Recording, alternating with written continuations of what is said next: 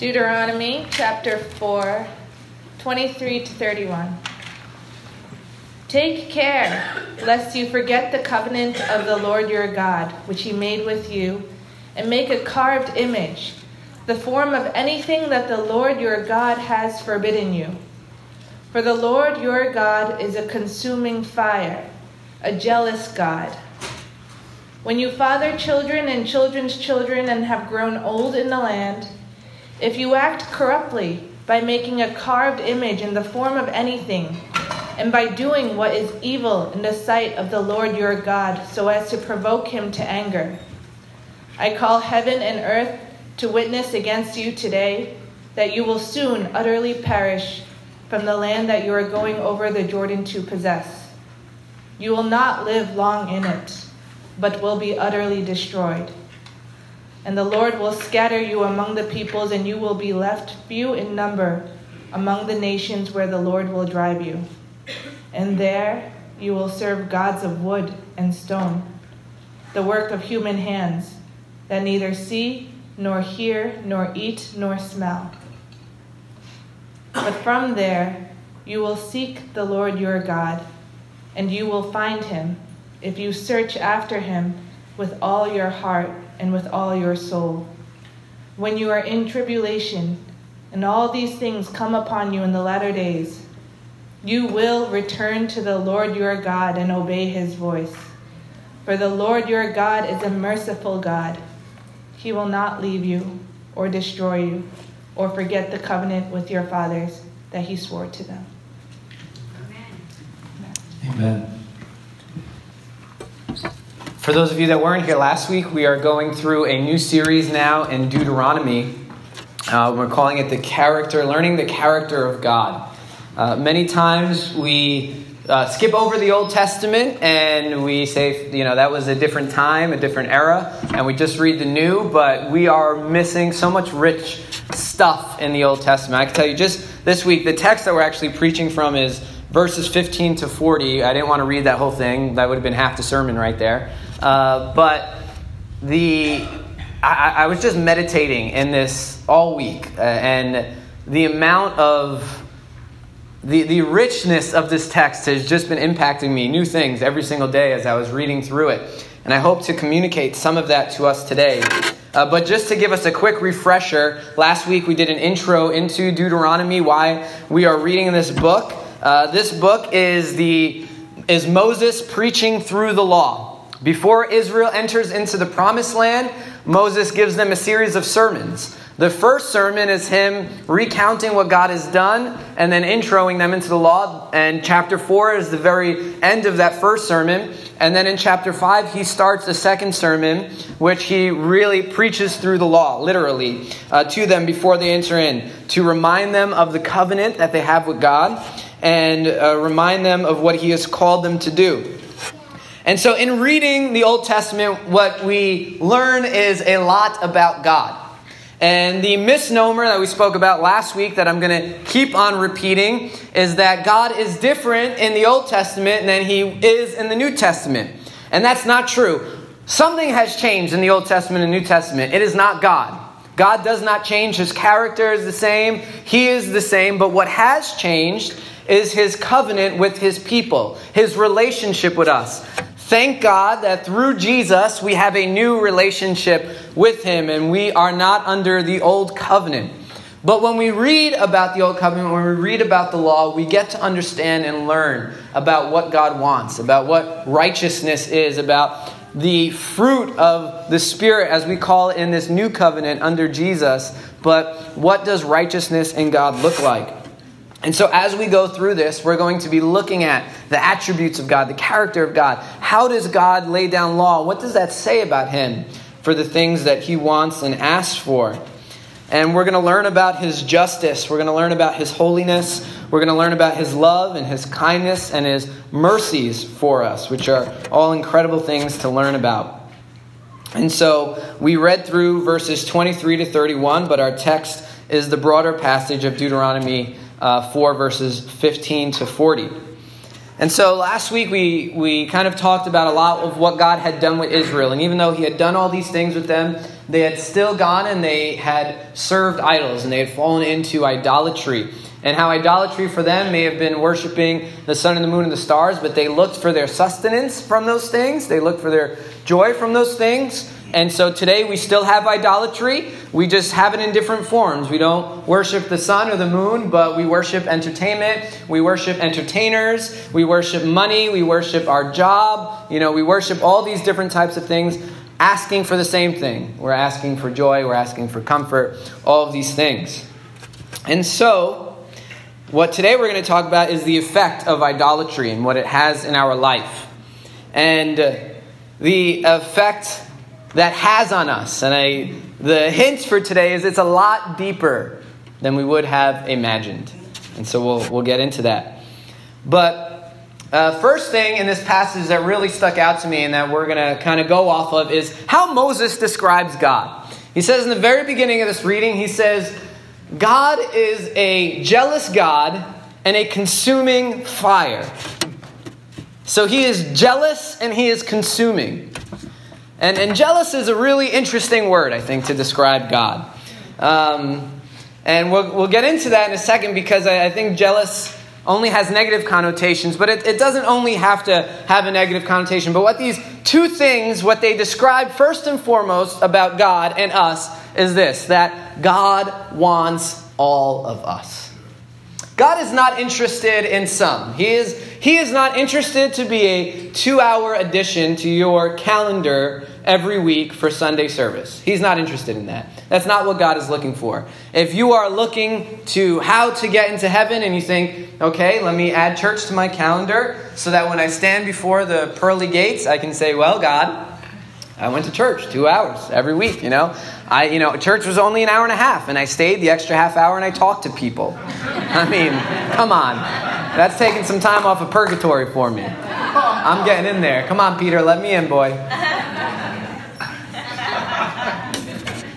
And that is not what God is looking for. God wants everything from us. He is looking for all that we are. Not partial, not addition, not multiplication. Some people, it's not just an hour and a half to get into heaven and to be with God. I will serve Him every single day. And so they look for ways to put in 4 or 5 hours every single day. And maybe that portion of my life giving it to God. That's not it. God wants everything. He wants all of we are. And that is why He is described as jealous and consuming. Because His jealousy is not the petty jealousy of, I was with my BFF the other day and, when she got up and she went to the bathroom and she got a text and it came in and I saw she was texting with somebody else when we were hanging out. And I was like, Nuh-uh, girl. When we hang out, and it's not a petty jealousy of you're not allowed to talk to anybody else when I'm with you. You're not allowed. That is not, God's jealousy is not a petty jealousy. I think that one of the best ways that we can describe this, what type of jealousy this is the jealousy of a husband and a wife. Now, let me tell you, they could be petty jealousy in husband and wife. Right? Give me all of your handles. I'm going to log into everything because, There's petty jealousy, don't get me wrong. But then there's a jealousy that we could say, that's not petty. That's true. And if you find out that your partner, the person that you're with your life, that you've given everything to, has been emotionally connecting with somebody on the side and not telling you about it, that's something to cause jealousy. And that's something that if me or you are experiencing that, we wouldn't say you are wrong for experiencing that, but that is a correct feeling to have. And that is the type of jealousy magnified that God has for us, that when we have made this covenant with us, that we have given Him all and He has given His all to us, that then He finds us going and emotionally connecting and talking to Boo on the side and saying, hey, I said I was going to get everything and my sustenance from you, God, but I think I need a little bit from here too. Right? I need a little bit from there as well. This jealousy is saying, no, this is me and you. You're my people. I have given myself over to nobody else, Israel. I have only given myself to you. You are my nation on the earth. I have this covenant with your father Abraham that has lasted from generation to generation. This is not a petty jealousy. This is a jealousy of saying, we were in a relationship. We made a covenant before one another. And you would break that covenant by cheating on me with other gods and with other idols. So he is a consuming fire. He's not interested in partial. It's an all or nothing deal. See, when you touch him, when you touch God and when you're in his presence, you're not touching the flame of a candle. You're not touching the burner of a stove that is contained. When you touch him, you are touching a fire that the moment it touches you, you are consumed by it. I think of the story in the Old Testament of Daniel and the three men. I don't want to mispronounce their name right now, so I'm going to leave it alone. It's like Shadrach, Meshach, and Abednego. There you go. And when Shadrach, Meshach, and Abednego, when they were thrown into the furnace for not bowing down to the God of Nebuchadnezzar, it says that the guys who threw them into the furnace were consumed by the fire. It was so hot. I'm glad that Stephanie thought that was funny.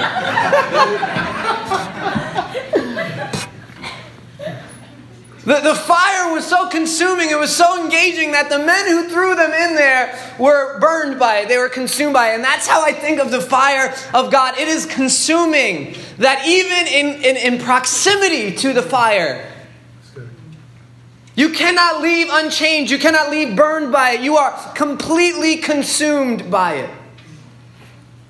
It is an all or nothing thing. Even in Hebrews 12:29, it describes God the same way. It says he is a consuming fire, but in this context, it's talking about the awe and the worship of God.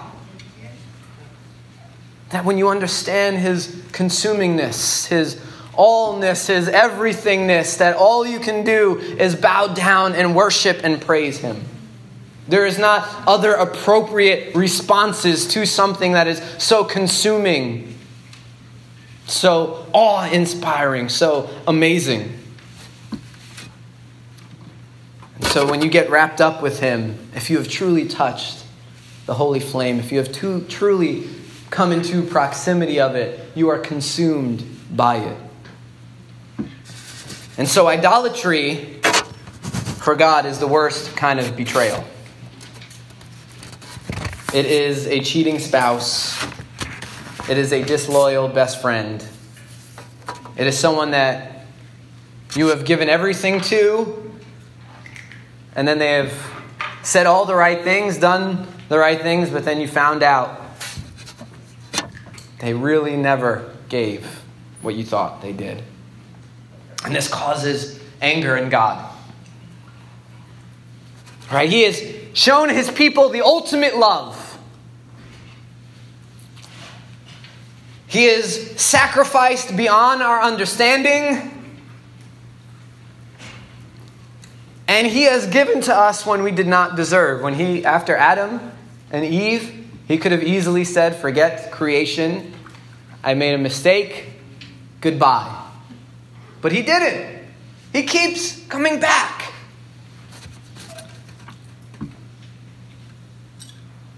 And our repayment to this is to cheat on him. To say, I know that you've given everything. I know that you've really come back when you shouldn't have had to. I know that you've sacrificed everything.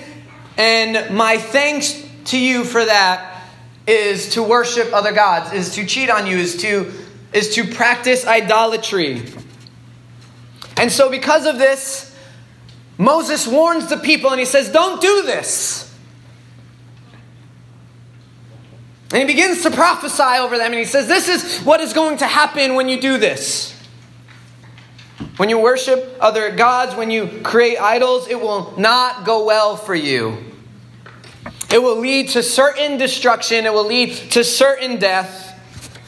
And you, Israel, you're going to be scattered. You will lose your inheritance. You will be defeated. And your kids and your kids' kids will not be able to enjoy the promise and the inheritance that I have given you. They will experience the wrath of God.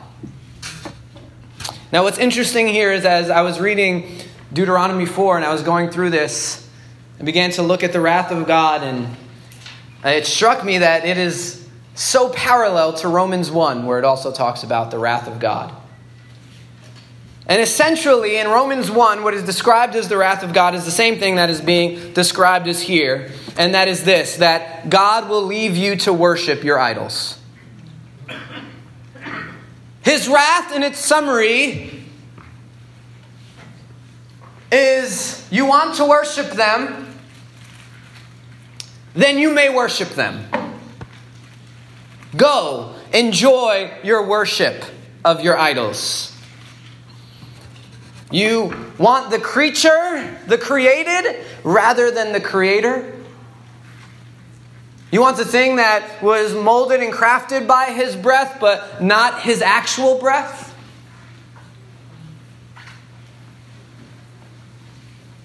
It's like looking at the watch and saying, wow, watch, you just did an amazing job. You are such an incredible watch. You know what, watch? I'm just going to parade you in your massive... you know how to tick. Whew. Your timing is just impeccable. You're never early. You're never late. You're good at what you do. Instead of going to the watchmaker and saying, this is a masterpiece. Yeah.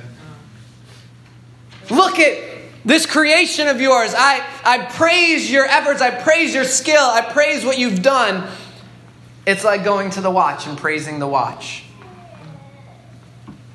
And so we worship the creature rather than the creator. And guess what? God knows what will happen. Those gods aren't going to comfort you when troubling times come. Those gods aren't going to give you lasting joy in your life. When you are depressed, when you are anxious, when tribulation comes. Guess what? Those gods, they're not going to hear you cry. When you come in desperation and in need, guess what? Those gods won't even listen to you pray. Doesn't matter how often you do it. Doesn't matter how much you feed them. Doesn't matter how much you give to them. Guess what? They will leave you. And guess what? Those gods, when malice comes, they will not rescue you. Instead, Romans 1, it describes what you will get from idol worship. And it says this in verse 29. It says, this is the fruit of idolatry. They were filled with all manner of unrighteousness, evil, covetousness, malice. They are full of envy, murder, strife, deceit, maliciousness. They are gossips, slanderers, haters of God, insolent, haughty, boastful, inventors of evil, disobedient to parents, foolish, faithless, heartless, ruthless. Pretty much you're a jerk all the way around, through and through. How many other ways can you describe this, Paul? In case you did not get it, here are 30 ways to say the same thing.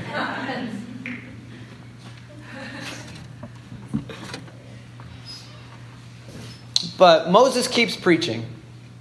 He keeps going. He says the story is not over with God's wrath. In verse 29 in chapter 4, he says, but from there you will seek the Lord your God. And you will find him. If you search after him with what? All your heart. And with all your soul. When you are in tribulation and all these things come upon you, in the latter days you will return to the Lord your God and obey his voice. For the Lord your God is a merciful God. He will not leave you or destroy you or forget the covenant with your fathers that he swore to them. So he says to Israel, when you realize what you've done and you realize who you're worshiping and you realize that they have deaf ears towards you and you're going to come back to me, guess what, Israel? I will accept you back. And I'm telling you, if you know the story of Israel, then you know they have done some pretty crazy, crazy things. Some of you, if you watch television, you watch Game of Thrones or something like that, you think these people are crazy? Go read the book of Judges. Game of Thrones has nothing on that. It is some of the wildest, craziest stories that you can ever read, and this is Israel doing this. And this is the Bible. But what does God say? He says he will not give them what they will deserve, which is death, destruction, and abandonment. That's what they deserve. He says, I will not give you that. Why? Because he is merciful. God has been merciful from the very beginning, and he is merciful today. He is jealous, he is consuming, but he is also merciful. He anticipates our weakness. And he is still saying in that understanding, I will not close myself off to you. I will not abandon you. You will experience the consequences of your idolatry, which is a lot of the pain and the tribulation of your decisions. You'll experience that, but I will not leave you. I will not depart from you. I will not abandon you. But Moses keeps preaching from here. He goes on to describe God and how he's different and greater than all the other gods. But he comes to this at verse 40. He says, therefore you shall keep his statutes and his commandments, which I command you today, that it may go well with you and with your children after you, and that you may prolong your days in the land that the Lord God is giving you for all time. And this is something about God, that he is generational. And this is an interesting thing for, I think, Americans to understand. Because we are people in America, and the ambiance of America, the culture of America is me. And same for you, you can say it's me. It's about the individual. It's about my pursuit of happiness, my enjoyment in life, my life, and what I want. But God is generational. And so that means good things, and it means hard things. The hard things that it means is this, is your idol worship does not only affect you, but your idol worship will affect your children. You know, if you look at society and you look at the statistics, you realize the truth of this, that drunk fathers produce drunk sons. Broken homes produce broken homes. Sin is repeated generation. It is visited on sons and their sons. Generation after generation. Yet also here God says something else. He says this. He says, my blessing will also affect your kids. He says, following and obeying will produce fruit not only in your life, but a blessing that your children's children will be able to reap from. And so I know the typical message of this is to talk about the ebbs and flows. The climax is, you know, it's all this hardship coming, climax. God is merciful, good, I'm good, the end. But no, the climax is this, is that yes, God is merciful. And in his mercy, he will be merciful to our children. But that our decisions don't only affect our life, but our decisions affect our children's lives. And their children's lives. And that in his mercy, when we come to him, we establish generational blessing. See, for me, I know, even though I want to take credit for everything in my life, just want to be like, I'm the best. I'm great. I can't. And I can't because I have praying parents. And I know I am who I am today because I have praying parents. And I would not be who I am today if my parents weren't praying parents. And were consumed by him. And I know my dad wouldn't be who he is today if he didn't have a praying grandmother. My great-grandmother was one of the first ordained Hispanic women in New York City to be a minister. And she prayed relentlessly for my dad. And then my dad and mom prayed relentlessly and still do today for their kids. In fact, I got to tell them, guys, calm down, sometimes. We don't have to have a prayer meeting every time I see you.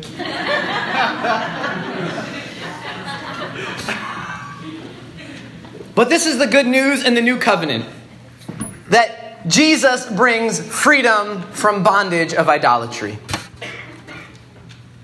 That whatever you have served that has bound your family, whatever you have served that has bound your life, that guess what? The good news is Jesus came and he brought freedom from this bondage. That we no longer are slaves to sinfulness.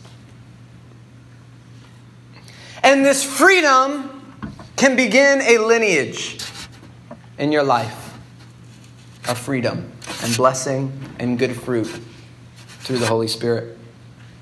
I used to, when I was a youth pastor, I always used to tell the youth something that if you didn't like your upbringing, I was youth pastoring in Sunset Park when it was still hard, and before Industry City showed up, and we saw people jogging and they weren't running from anybody in the park. That was the big turnaround for me and my brother. I was like, that guy's not running from anybody.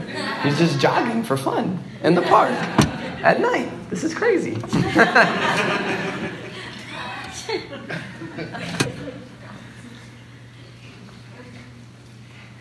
So, a lot of them grew up in tough situations, but they were just repeating that tough situation. And the good news is this, that instead of passing down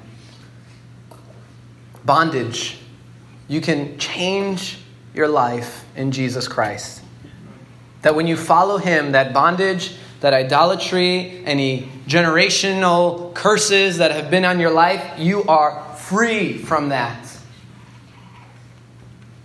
You are no longer bound by those things.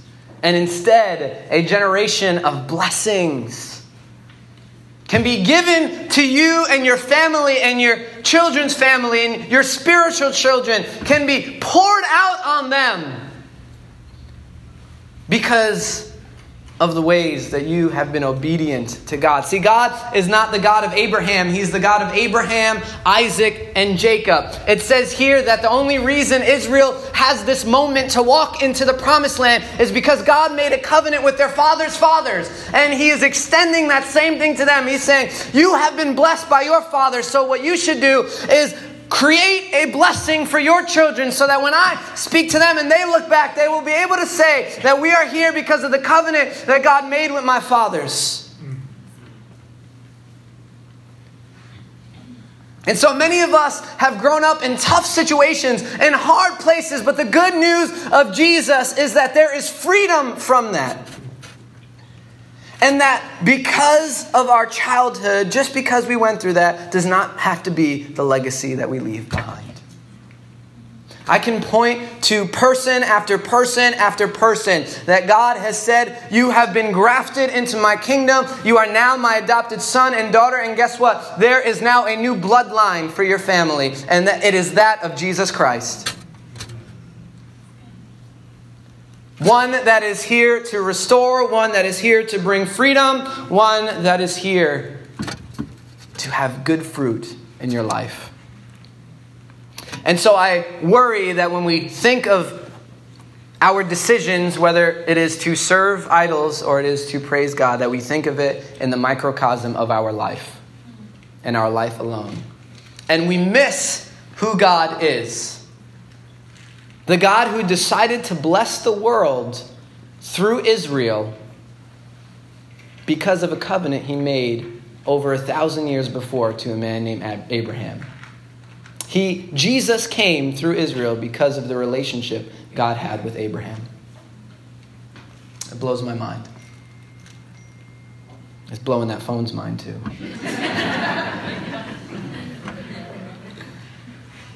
But I would hate for us to be at a place where we look at our relationship with God and we see it of a microcosm of what it really is. And we don't see it for what it's supposed to be. And that is something that can cause generational blessing, freedom. Technology is going everywhere today. For our lives. I'm just going to say the devil doesn't want you to hear this right now. Sorry, my Pentecostal always comes out once in a while. It's a joke, people.